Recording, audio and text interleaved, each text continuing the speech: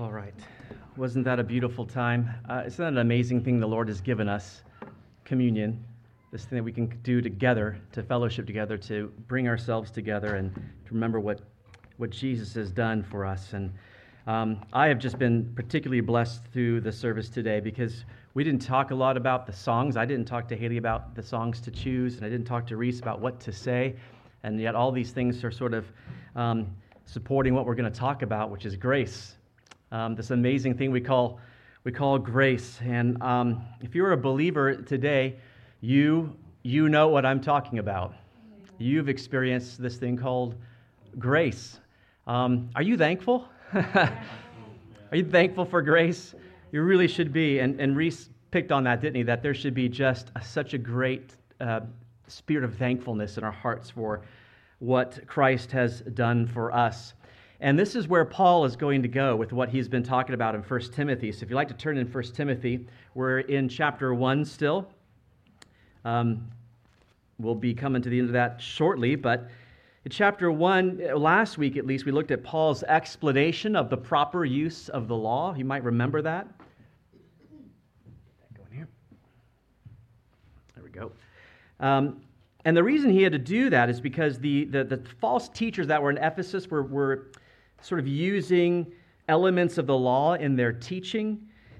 And what they were teaching people was that strict adherence to the law possibly might bring you divine favor, might bring you salvation. But that is not true because none of us can perfectly obey the law. And we looked at the law. We looked at the 10 Commandments last week. These are God's standards of righteousness, and no one can obey those standards perfectly. And Paul said, interestingly, that law, it's good if one uses it lawfully, meaning for the purpose for which it was given. It was given not for the righteous. It was given not for people who were already saved, who had already experienced God's grace. It was given for the lawless, for the rebellious. It was given to sinners. And it was given to sinners to expose their actions as sinful. We wouldn't know what sin was until the law came and said, hey, that is a sin. It exposes sin. It exposes then our natural rebellious hearts to rebel against God when he says, no, you can't have that. No, you shouldn't do that. Our hearts naturally rebel against that. And as we experience that and see that, as that becomes true to us, then sinners stand condemned before God as guilty, deserving death. And yet Paul says that this law is good.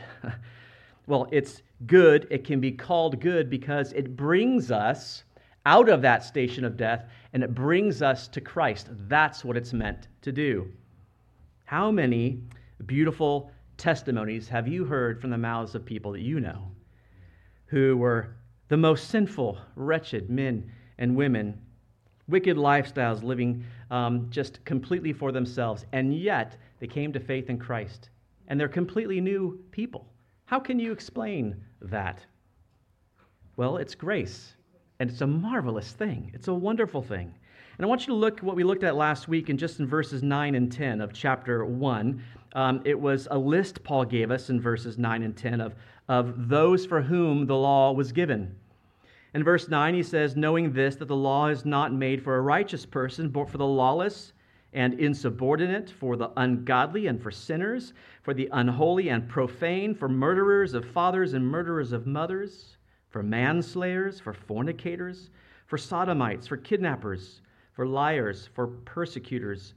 If there's anything, other thing that's contrary to sound doctrine. Well, you read that list, and that just sounds like a hopeless bunch. But we all fall into these categories. We're the hopeless bunch. What changed? We became recipients of God's grace. Amazing. And Paul certainly looked at himself the same way. Hopeless were it not for God's grace.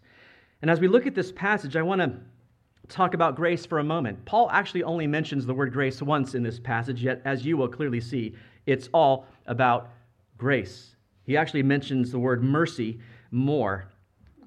But mercy and grace go together. They work together. We just look at our verse for the week, Titus 3:5, It's not according to righteous things which we have done, but according to his mercy, with which he saved us. Well, mercy, what is mercy? Mercy is not getting something we do deserve.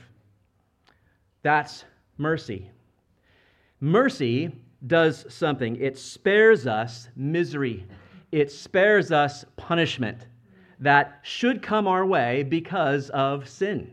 And when we don't experience that, you then have experienced mercy. Grace, however, is different.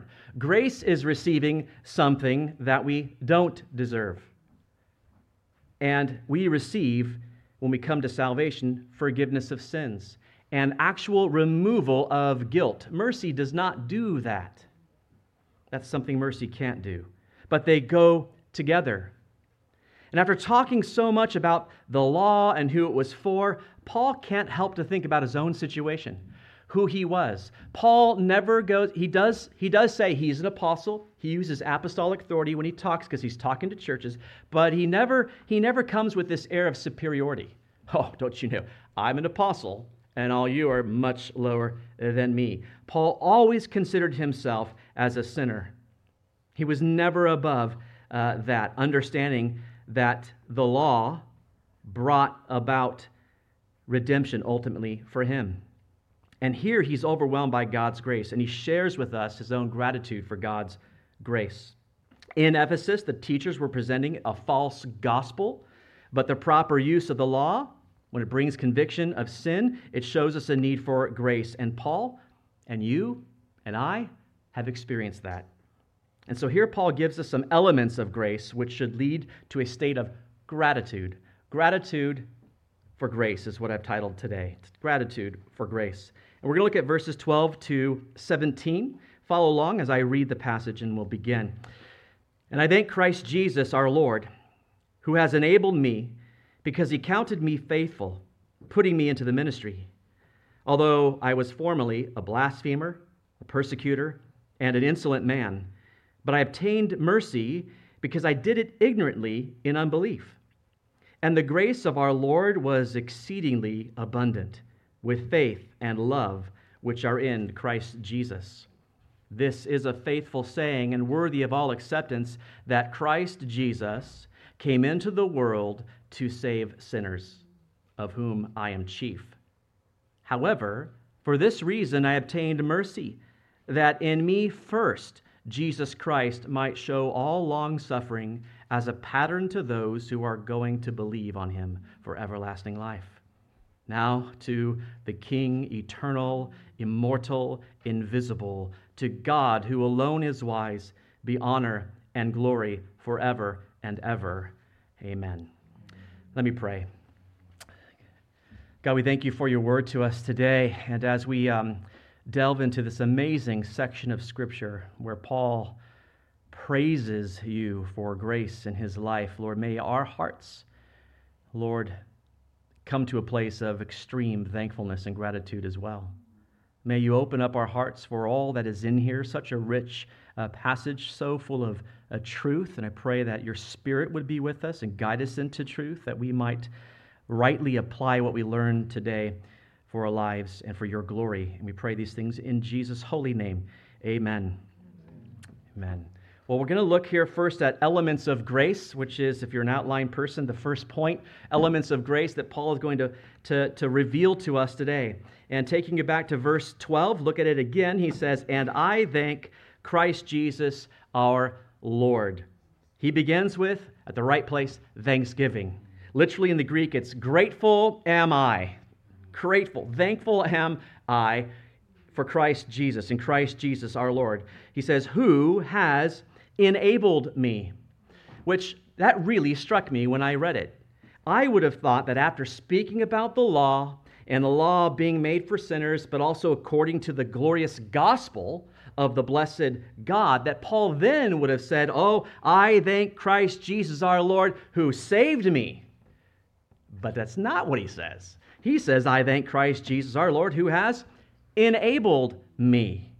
What is he talking about here? Well, this word enabled, endunamao, is to render strong, to be inwardly strengthened. It's a strengthening that comes from deep within, not your own inner strength. This is not Paul saying, I just sort of pulled my faith bootstraps up. This is thanks to Jesus who enabled him. And so first and foremost, he is going to talk about enabling grace. Enabling grace. Enabling grace is not something we can create ourselves. Paul used this word enabled most famously in a verse I know you are all very familiar with, Philippians 4:13. I can do all things through Christ who strengthens me. That's enables. It's strengthening. But he can do everything through who? Christ. It's Christ who strengthens him. It speaks of an inner strengthening of soul and an inner strengthening of purpose. And very interestingly, Paul uses this word in relation to Abraham. And I think it gives us a helpful understanding of what kind of strength he is talking about. And it's Romans chapter 4. So if you'll turn to Romans 4, we'll come back to 1 Timothy, but I want you to see this because it's really interesting. In Romans chapter 4, we're going to look at verse 13 here. We don't have time to look at the whole thing, but I'll take you to the middle and kind of explain that this is about Abraham, and a promise has been made to Abraham that he is going to be the father of many nations, but it's made to him when he's quite old, and his wife is quite old, and she has a barren womb. And this is what it says in verse 13 about that promise. For the promise that he would be the heir of the world was not to Abraham or to his seed through the law, but through the righteousness of faith. That promise wouldn't come about, it wouldn't be accomplished having anything to do with the law. It would come about through the righteousness of faith. That's what he's talking about. And so Abraham, how did he react to this announcement when it initially happened? When God took him outside and said, look at the stars of the sky, Abraham. That's how many descendants you will have. Well, verse 19, if you skip ahead, tells us, and not being made weak in faith, he did not consider his own body already dead, since he was about 100 years old, and the deadness of Sarah's womb. He did not waver at the promise of God through unbelief, but was, here it is, strengthened in faith, giving glory to God, and being fully convinced that what he had promised, he was also able to perform, and therefore it was accounted to him for righteousness. The evidence from human history and the age of men and women, and from his own 100-year-old body, and from the barren womb of his wife, was that what God was promising was the impossible. That's the evidence that was before him.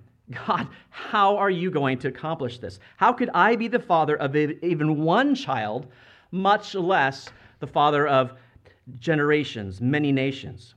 But we're told here that he did not waver at God's promise through unbelief, but he was strengthened in faith.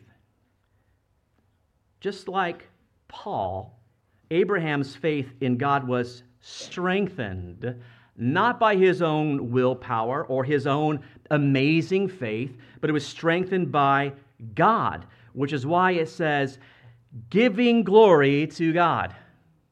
He was strengthened in faith, and he didn't go, oh, thank you, God, for my amazing faith. I had it in me all along. No, he gives glory to God because what he saw gave him a very different message. There's just no way this is going to happen. He was strengthened in his faith.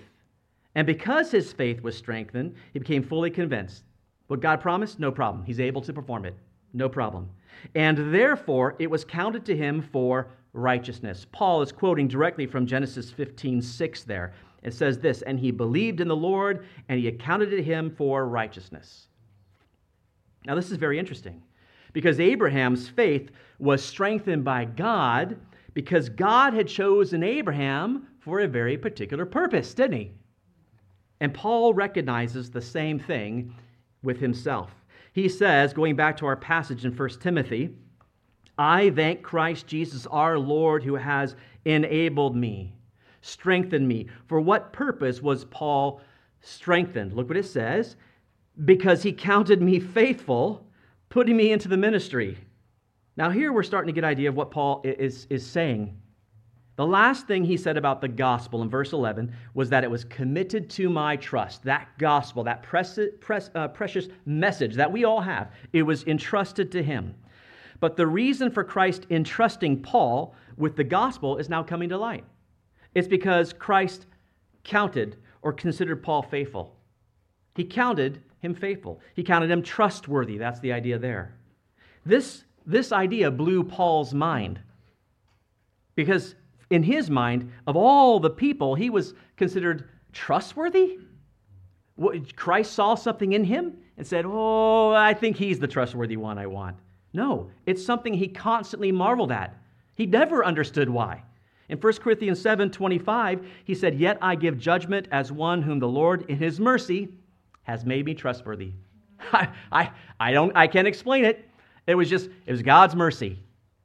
Paul just knew that it had to be a work of the Lord. The Lord in his mercy has made me trustworthy, he says there.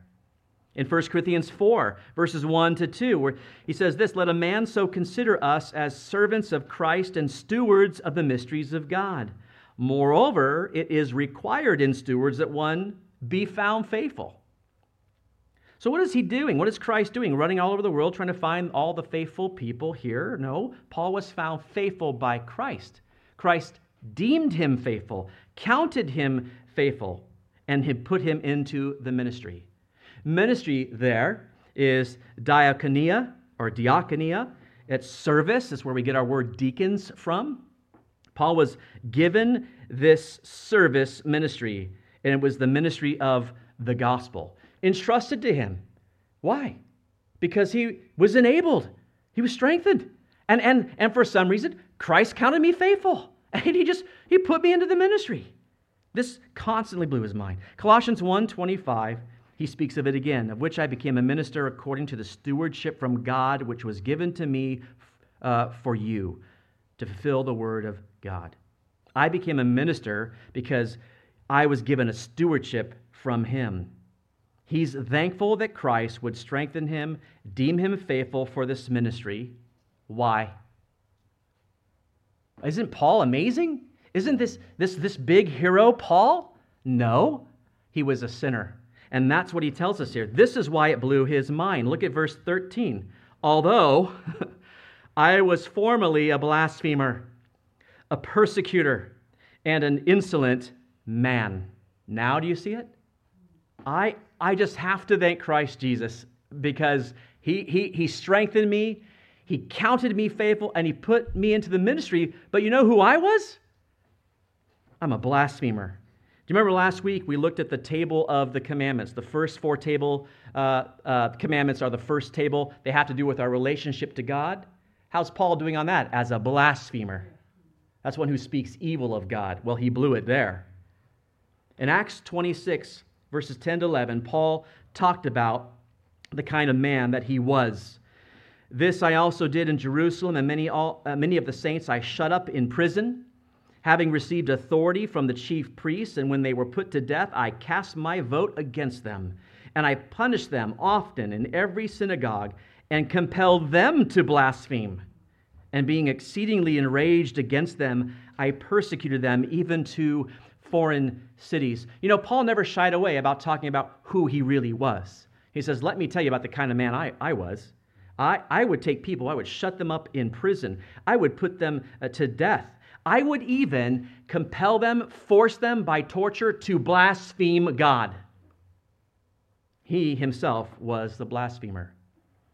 He also violated the second table of commandments, which has to do with how we deal with others, because he calls himself a persecutor and an insolent man, which means violent aggressor.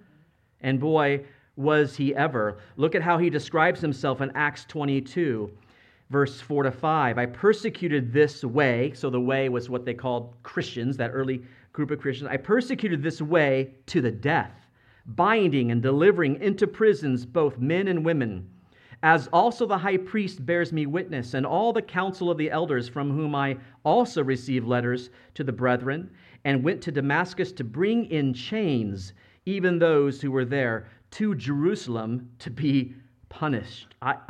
This man, I traveled all over the place to find people who belonged to the way because I wanted to persecute them, to bring them in chains, to prison them. A few verses later, in verses 19 to 20, he says, "So I said, Lord, they know that in every synagogue I imprisoned and beat those who believe on you. And when the blood of your martyr Stephen was shed, I also was standing by consenting to his death and guarding the clothes of those who were killing him." You actually get a glimpse of that in Acts 8. They're stoning Stephen, the first martyr of the church, and there is Saul at that time. He's not yet Paul. They're holding the clothes of those who were stoning him to death. And later he talks about it. Yeah, I imprisoned them. I beat them. In fact, I was by the side of the first martyr. I wanted him dead. He was a violent aggressor. He was a persecutor of the people. And if you persecute the people who follow Jesus, who are you really persecuting? Jesus. And Jesus met Paul on the road to Damascus. And in that testimony here in Acts chapter 9, look what it says. Then Saul, so he was Saul at that time, still breathing threats and murder against the disciples of the Lord, went to the high priest and asked letters from him to the synagogues of Damascus, so that if he found any who were of the way, whether men or women, he might bring them bound to Jerusalem. As he journeyed, he came near Damascus, and suddenly a light shone around him from heaven. And then he fell to the ground, and he heard a voice saying to him, Saul, Saul, why are you persecuting the church? No, it doesn't say that. Why are you persecuting me? And then Jesus said, well, who are you, Lord? He says, I am Jesus, who you are persecuting. You're persecuting me. You persecute God's people. You persecute Christ. Do you understand why Paul thought he just couldn't believe that Christ would choose him? He enabled me. He counted me faithful, the one who persecuted Christ. 2 other times he recounts his conversion in Acts. And both of those times he shares that phrase from Jesus. Why are you persecuting me? Of all the people on the planet to be counted faithful, Paul felt that he was the least qualified because he persecuted Christ himself. But he goes on to say this in verse 13. Look at this. He was a blasphemer, a persecutor, and an insolent man. But I obtained mercy because I did it ignorantly in unbelief. This is very interesting. Paul isn't saying that acting ignorantly in unbelief earned him mercy. Rather, he was not disqualified from God's mercy. He was shown mercy. Why? Because he did it ignorantly in unbelief. What does that mean? I'm going to take a moment to talk about this because it's actually a very important principle here. The book of Numbers actually explains this. It mentions unintentional and intentional sins. And unintentional sins are sins done in ignorance. You sin and don't even realize or recognize that you're sinning. Remember Paul said, I would not have known covetousness unless the law came and said, you shall not covet was a sin. Sinning in ignorance is sinning in not knowing that you're sinning. And those sins can be atoned for. God, in his mercy, provided forgiveness of sins, even though you didn't know you were sinning. In Numbers 15, verse 28, this is explained. So the priest shall make atonement for the person who sins unintentionally. When he sins unintentionally before the Lord, to make atonement for him, and it shall be forgiven him. Incredible. God is a merciful God. If someone sinned unintentionally, their sin could be atoned for by a sacrificial offering. However, willful disobedience against God triggers his wrath. He does not come offering mercy. He goes on in Numbers 15, verses 30 to 31. But the person who does anything presumptuously, whether he is native born or a stranger, that one brings reproach on the Lord, and he shall be cut off from among his people. Because he has despised the word of the Lord and has broken his commandment, that person shall be completely cut off. His guilt shall be upon him. Now you might be asking, well, why did Paul think that he sinned unintentionally or ignorantly? Didn't he purposely and willfully travel around the world to punish people, Didn't he purposely compel people to blaspheme? How could he say he did this unintentionally? Here's why. Paul honestly thought that he was serving God. He thought that what he was doing was pleasing God. He thought that what he was doing was exactly what God would want him to do. He did not believe that Jesus was the Messiah. He was raised to understand the law. He knew it well. He knew and believed the Messiah would come. He just didn't believe it was Jesus. And so he thought the way was a false messianic sect that he was trying to do away with. No, he was trying to protect the law. He was trying to glorify God. So sins that he committed against God's people, he says, well, I did it ignorantly in unbelief in Jesus as the Messiah, but ignorant of the fact that he was sinning against God. He was not knowingly defying God. He thought he was serving him. And this brings up a very important point. For those who do believe in God and do know his commandments and do know his law, and they knowingly and willfully defy his commands, they incur God's wrath. There are very, very strong warnings in Scripture. We read many of them in Hebrews, didn't we? About those people who, after receiving the truth, and they understand the truth, and they know the truth, choose to reject God. I'll just give you one of them to remind you. In Hebrews chapter 6, verses 4 to 6, it says, "For it is impossible for those who were once enlightened and have tasted the heavenly gift and have become partakers of the Holy Spirit and have tasted the good word of God and the powers of the age to come, if they fall away, to renew them again to repentance, since they crucify again for themselves the Son of God and put him to open shame." You must be very, very careful. You fall into that category, you are in a dangerous, dangerous place. Paul was not there. For those who are ignorant or misguided even, God is merciful. And that was seen in the Levitical priesthood. The priesthood, they were men, and the sacrifices they offered for themselves and they offered for others. And in Hebrews 5:2, it says this about the human priests. He can have compassion on those who are ignorant and even going astray, since he himself is also subject to weakness. See, the Levitical priests weren't perfect, were they? They were still sinners. That's why they offered sacrifices for themselves. And he could offer that for others who were ignorant of the sins they were committing or even going astray. There's temporary forgiveness for sins done in ignorance then. You know what this says about millions of people in the world caught up in false religions? Do you think there's hope for them? You bet. You guys are just misguided. They're deceived. They're being led astray. God's mercy is available to even them. When Paul came to the city of Athens, amazing example, he could see that they were religious people. He walked around the city. He saw the signs of that. They were just misguided in their religion. And so he tried to guide them to the true God. And in Acts 17, verses 22 to 23, this is what he said. "Then Paul stood in the midst of the Areopagus and said, 'Men of Athens, I perceive that in all things you are very religious. For as I was passing through and considering the objects of your worship, I even found an altar with this inscription, to the unknown God. Therefore, the one whom you worship without knowing, him I proclaim to you.'" The one you don't know, hey, I know him. Let me tell you about him. That was Paul. That was Paul. He wanted to make known the God that they didn't know. And people in false religions, they're not beyond the mercy and grace of God. Praise the Lord. Paul, he considered himself a blasphemer. He considered himself a persecutor and an insolent man, and he obtained mercy. Remember, mercy is not getting what you deserve. What did he deserve? Judgment, punishment.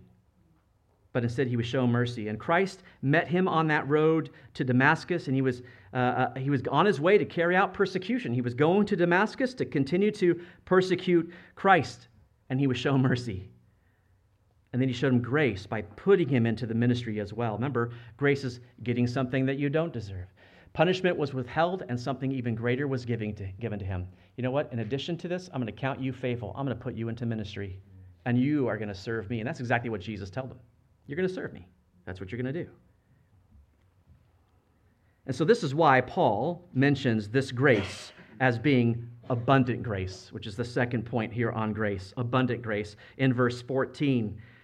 And the grace of our Lord was exceedingly abundant with faith and love, which are in Christ Jesus. This is actually the only place the word grace shows up, as I mentioned it earlier. But it's really all about grace. But it's not just grace, and it's not just abundant grace, but it is exceedingly abundant grace. I love how Paul likes to do this. It's huper pleonazo, to overflow with grace, to possess in excess or superabundance. Paul liked to do this with words. He liked to take ordinary words, pleonazo for abundant, and then add huper in front of it to give it even more punch. It's not just abundance, it's superabundance. I think he made these words up. It's huper pleonazo. There was a painting of Niagara Falls that was donated to an art gallery, but it had no title on it. And so the art gallery came up with a title for it, and it just put these three words on it: more to follow. And Niagara Falls has been pouring gallons of water over the edge for centuries, and there's just always more to follow. What a perfect picture of God's exceedingly abundant grace. When you have grace, guess what? There's just more to follow. He's not going to ever get to the end of grace. It's not, oh, grace was all used up. Sorry, if I had gotten you earlier, it would have been... No, it's always available. The sins of man may be great, and they are, but God's grace, it's greater. And Paul makes that point in Romans 5, verses 20 and 21. Moreover, the law entered that the offense might abound. We looked at that, didn't we? That's why the law came, to make us aware that we are actually offending God. And then the offense, it abounds, because we want to offend God even more. But where sin abounded, grace abounded much more. So that as sin reigned in death, even so grace might reign through righteousness to eternal life through Jesus Christ our Lord. You see, grace not only overcomes our sins, but it instills within us something that's visible. You know when you meet a person who has experienced God's grace. You know it, don't you? Don't you see it? You can go all the way around the world and run to people and go, oh, there's a believer. Yeah. They've experienced God's grace. I mean, Reese hit on a point, like a joy, right? A joy should be a part. Gratitude should be a part of that. But here he gives us what it is. There's something about this exceedingly abundant grace that brings about something within us. And what is it? Because the evidence of it is faith and love. That's what he says here. With faith and love, which are in Christ Jesus. When grace abounds and the sinning person is shown mercy and grace, then faith and love come in and they abound. Remember, Paul's heart was a heart of unbelief. That's what he said. And it was then filled with faith. His heart was a heart of hatred toward those who persecuted the way, and it was filled with love.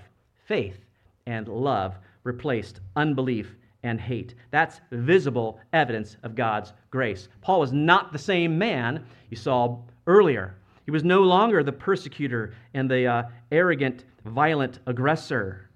And so this faith is even greater as it's a saving grace. Yes, it's an abundant grace, but it's also a saving grace. And look at verse 15. This is a faithful saying and worthy of all acceptance, that Christ Jesus came into the world to save sinners, of whom I am chief. Now, this is the first of 5 faithful sayings. That phrase, faithful sayings, actually, Paul is going to say that several times. It's unique to the pastoral epistles. So 3 times we're going to come across that here in this book, but we'll also see it in 2 Timothy. We'll also see it in Titus. Faithful sayings. What were the faithful sayings? Well, what he means that they're trustworthy statements. By this time, there were several recognized summaries of key doctrines that were traveling around between the churches. And people would have known them, and that's why he says it's worthy of all acceptance. You've heard this. It's a faithful saying, a trustworthy statement. He's quoting it. It was common knowledge. And this faithful saying is carefully constructed. It's a condensed articulation of the gospel. And in the Greek, it's just 8 words. It's amazing. Look at it. He begins this with Christ Jesus. Now, Paul likes to do that word order a lot, particularly in the pastoral epistles. It's his preferred word order. Not Jesus Christ, but Christ Jesus. What's Christ? That's the anointed king. He's the Messiah. And he says, this is Christ, the Messiah, the anointed king, and his name is Jesus. Christ Jesus came into the world. Notice what this implies, not only the incarnation, but also his pre-existence. Notice he didn't say Christ came into existence. He didn't say Christ was created, because he existed somewhere else, didn't he? Before he came into the world. The Gospel of John uses the same phraseology as well. Pre-existed. And he came into the world, and the world is humanity. The world is the world of sinners. And he came into the world to save sinners. There it is. There's the gospel. It's Christ Jesus, who existed but came into our world. Why? To save us, to save sinners. That's the message of the gospel. The message the angel gave to Joseph, Mary's husband, was the same. In Matthew 1:21, and she will bring forth a son, and you shall call his name Jesus, for he will save his people from their sins. Okay? He's coming into the world. You better name him Jesus, because he's the one. He's the Messiah, and he is going to save people from their sins. Amazing. You know, we know John 3:16 very well, don't we? For God so loved the world that he gave his only begotten Son, that whoever believes in him should not perish but have everlasting life. But John 3:17 goes on to say, for God did not send his Son into the world to condemn the world, but that the world through him might be saved. Why did he not come into the world to condemn it? It already stood condemned. Read Romans 1.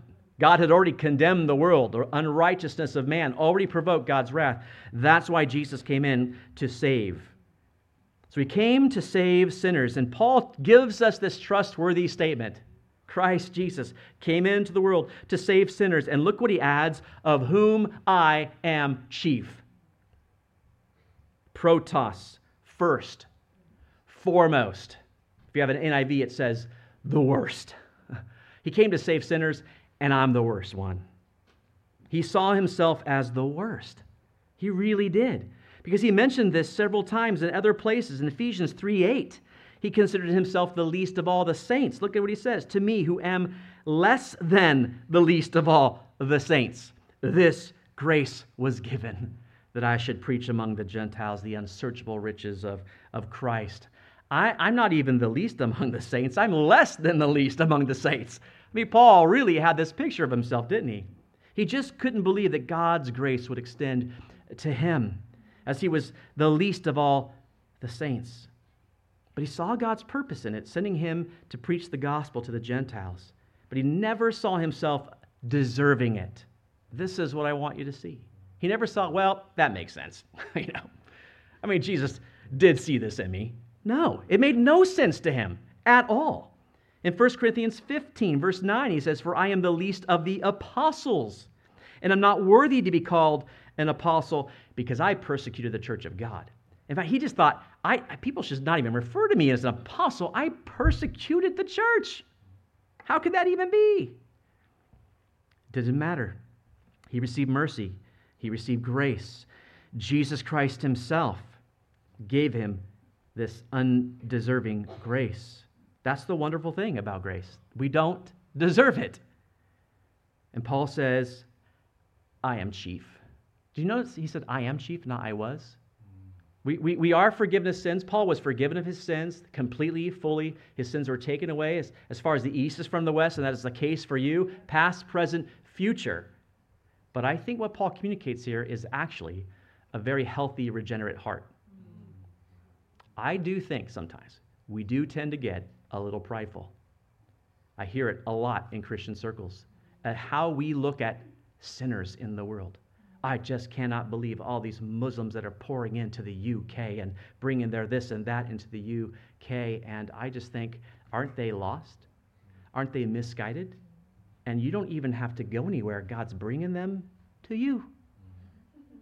while you sit on your sofa. Like, really? They need the gospel. And we tend to go like, oh, we're not. I am chief. He knew he was forgiven. He knew he was no longer seen as a sinner, but he saw himself as just undeserving of God's grace. And you know what that does? It guards our hearts against feelings of superiority. You are not a recipient of God's grace because of anything you did at all. Nothing. And you are not holier than anyone else, and neither am I. I would love to stand here and say, and I am the least. I can't believe, as I was thinking of this morning, why God would put me into the ministry. The time that he did, I was not a devout follower of Christ. My wife could tell you.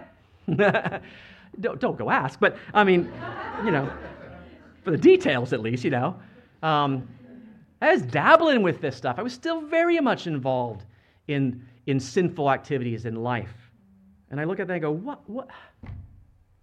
All I can do is echo Paul. He counted me faithful. He said, you're going to be my man. I don't understand it. It's nothing I've done. I had no education, no understanding, didn't even read the Bible. To see yourself as a sinner, undeserving of God's grace, is actually the place we need to be. Thankful for his grace. We're not among the redeemed because we earned it. We have not. That's the purpose of Christ coming to the world, to save sinners. And Paul says, I'm the worst of the lot. So why save a chief sinner like Paul? And that's the question Paul asks and answers here in verse 16. We'll start wrapping up here. Verse 16, however, for this reason I obtain mercy, that in me first Jesus Christ might show all long-suffering as a pattern to those who are going to believe on him for everlasting life. So here is an example of grace. We have the elements of grace, and now the example of grace. Paul is the example of grace. Grace and mercy were extended to Paul so that he might be a pattern, it says. That word means an example. He is an example of the power of God's grace to redeem a man like him, but it's also an example, as he puts it, of the long-suffering of Christ. Did you notice that word there? So that I might show all long-suffering of Christ. Makroth umia is long-suffering, and it's just the patience of Christ. Well, who is he patient with? What's he patient with? He's patient with you, with people. He's patient with me. He was patient with Paul. If he weren't, none of us would be saved. Would we? Romans 2:4 speaks of God's patience. It says, do you despise the riches of his goodness, forbearance, and long-suffering, not knowing that the goodness of God leads you to repentance?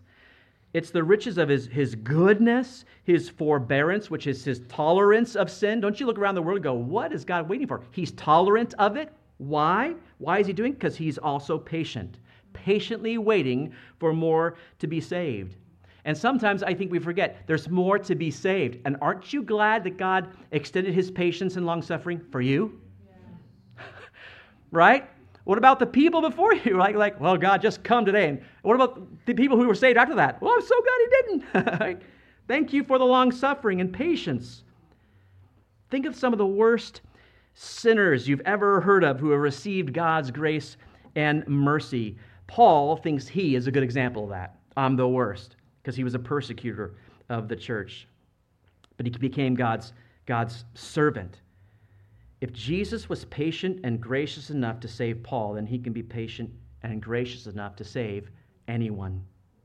Paul was granted mercy and grace because it's an example for those who are going to believe on him for everlasting life. There are many examples of that in life. You know who I thought of this week? I thought of John Newton.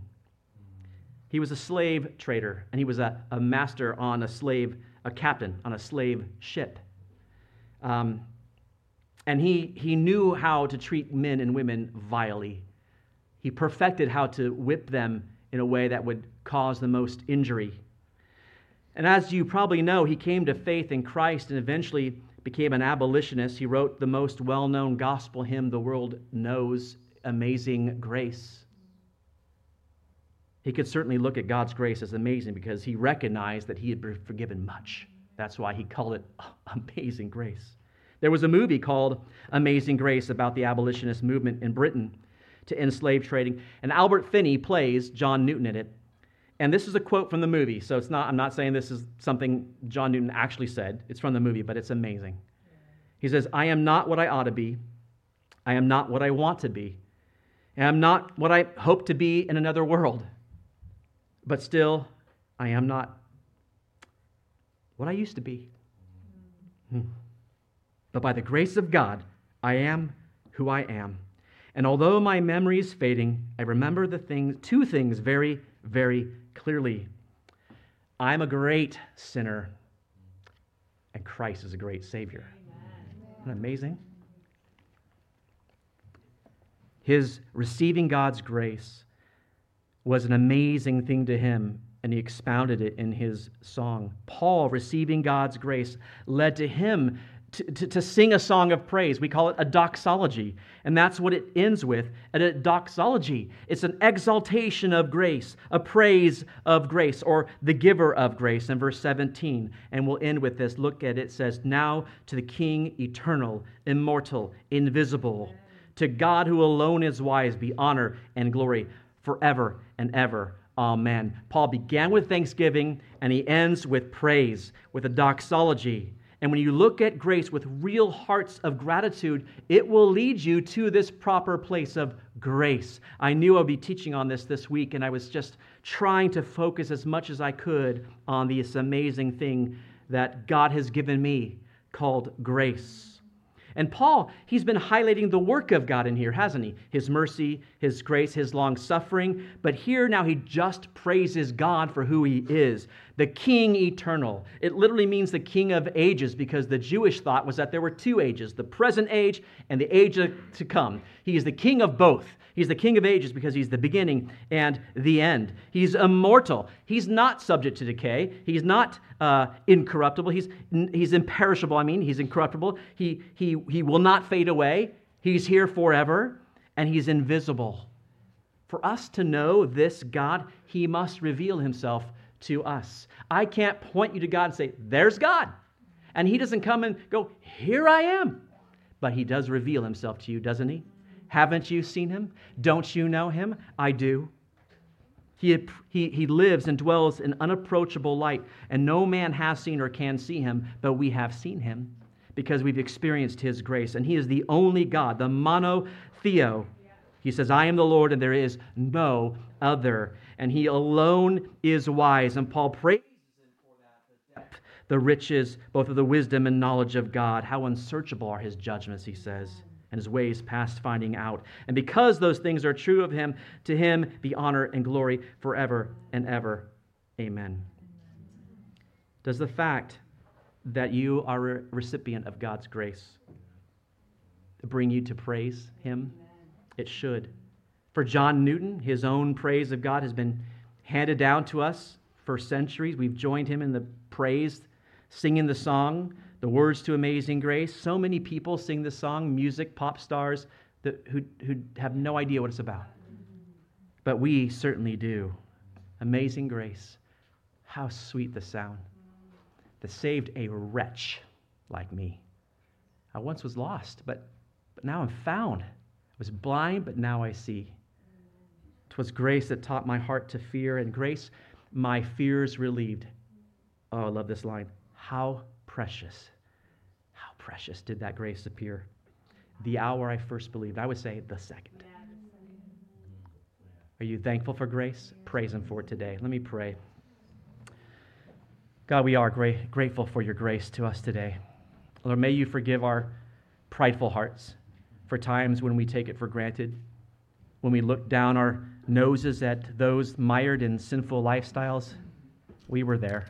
I was there. I didn't pull myself out of it.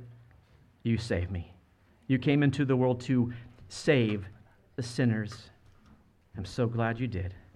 It is amazing grace that we praise you for today. And may it always remain amazing to us. May we never forget it. Thank you that today was communion, providentially, that we would remember the grace that you brought us. You are an amazing God, and thank you for your amazing grace. Amen. Church, before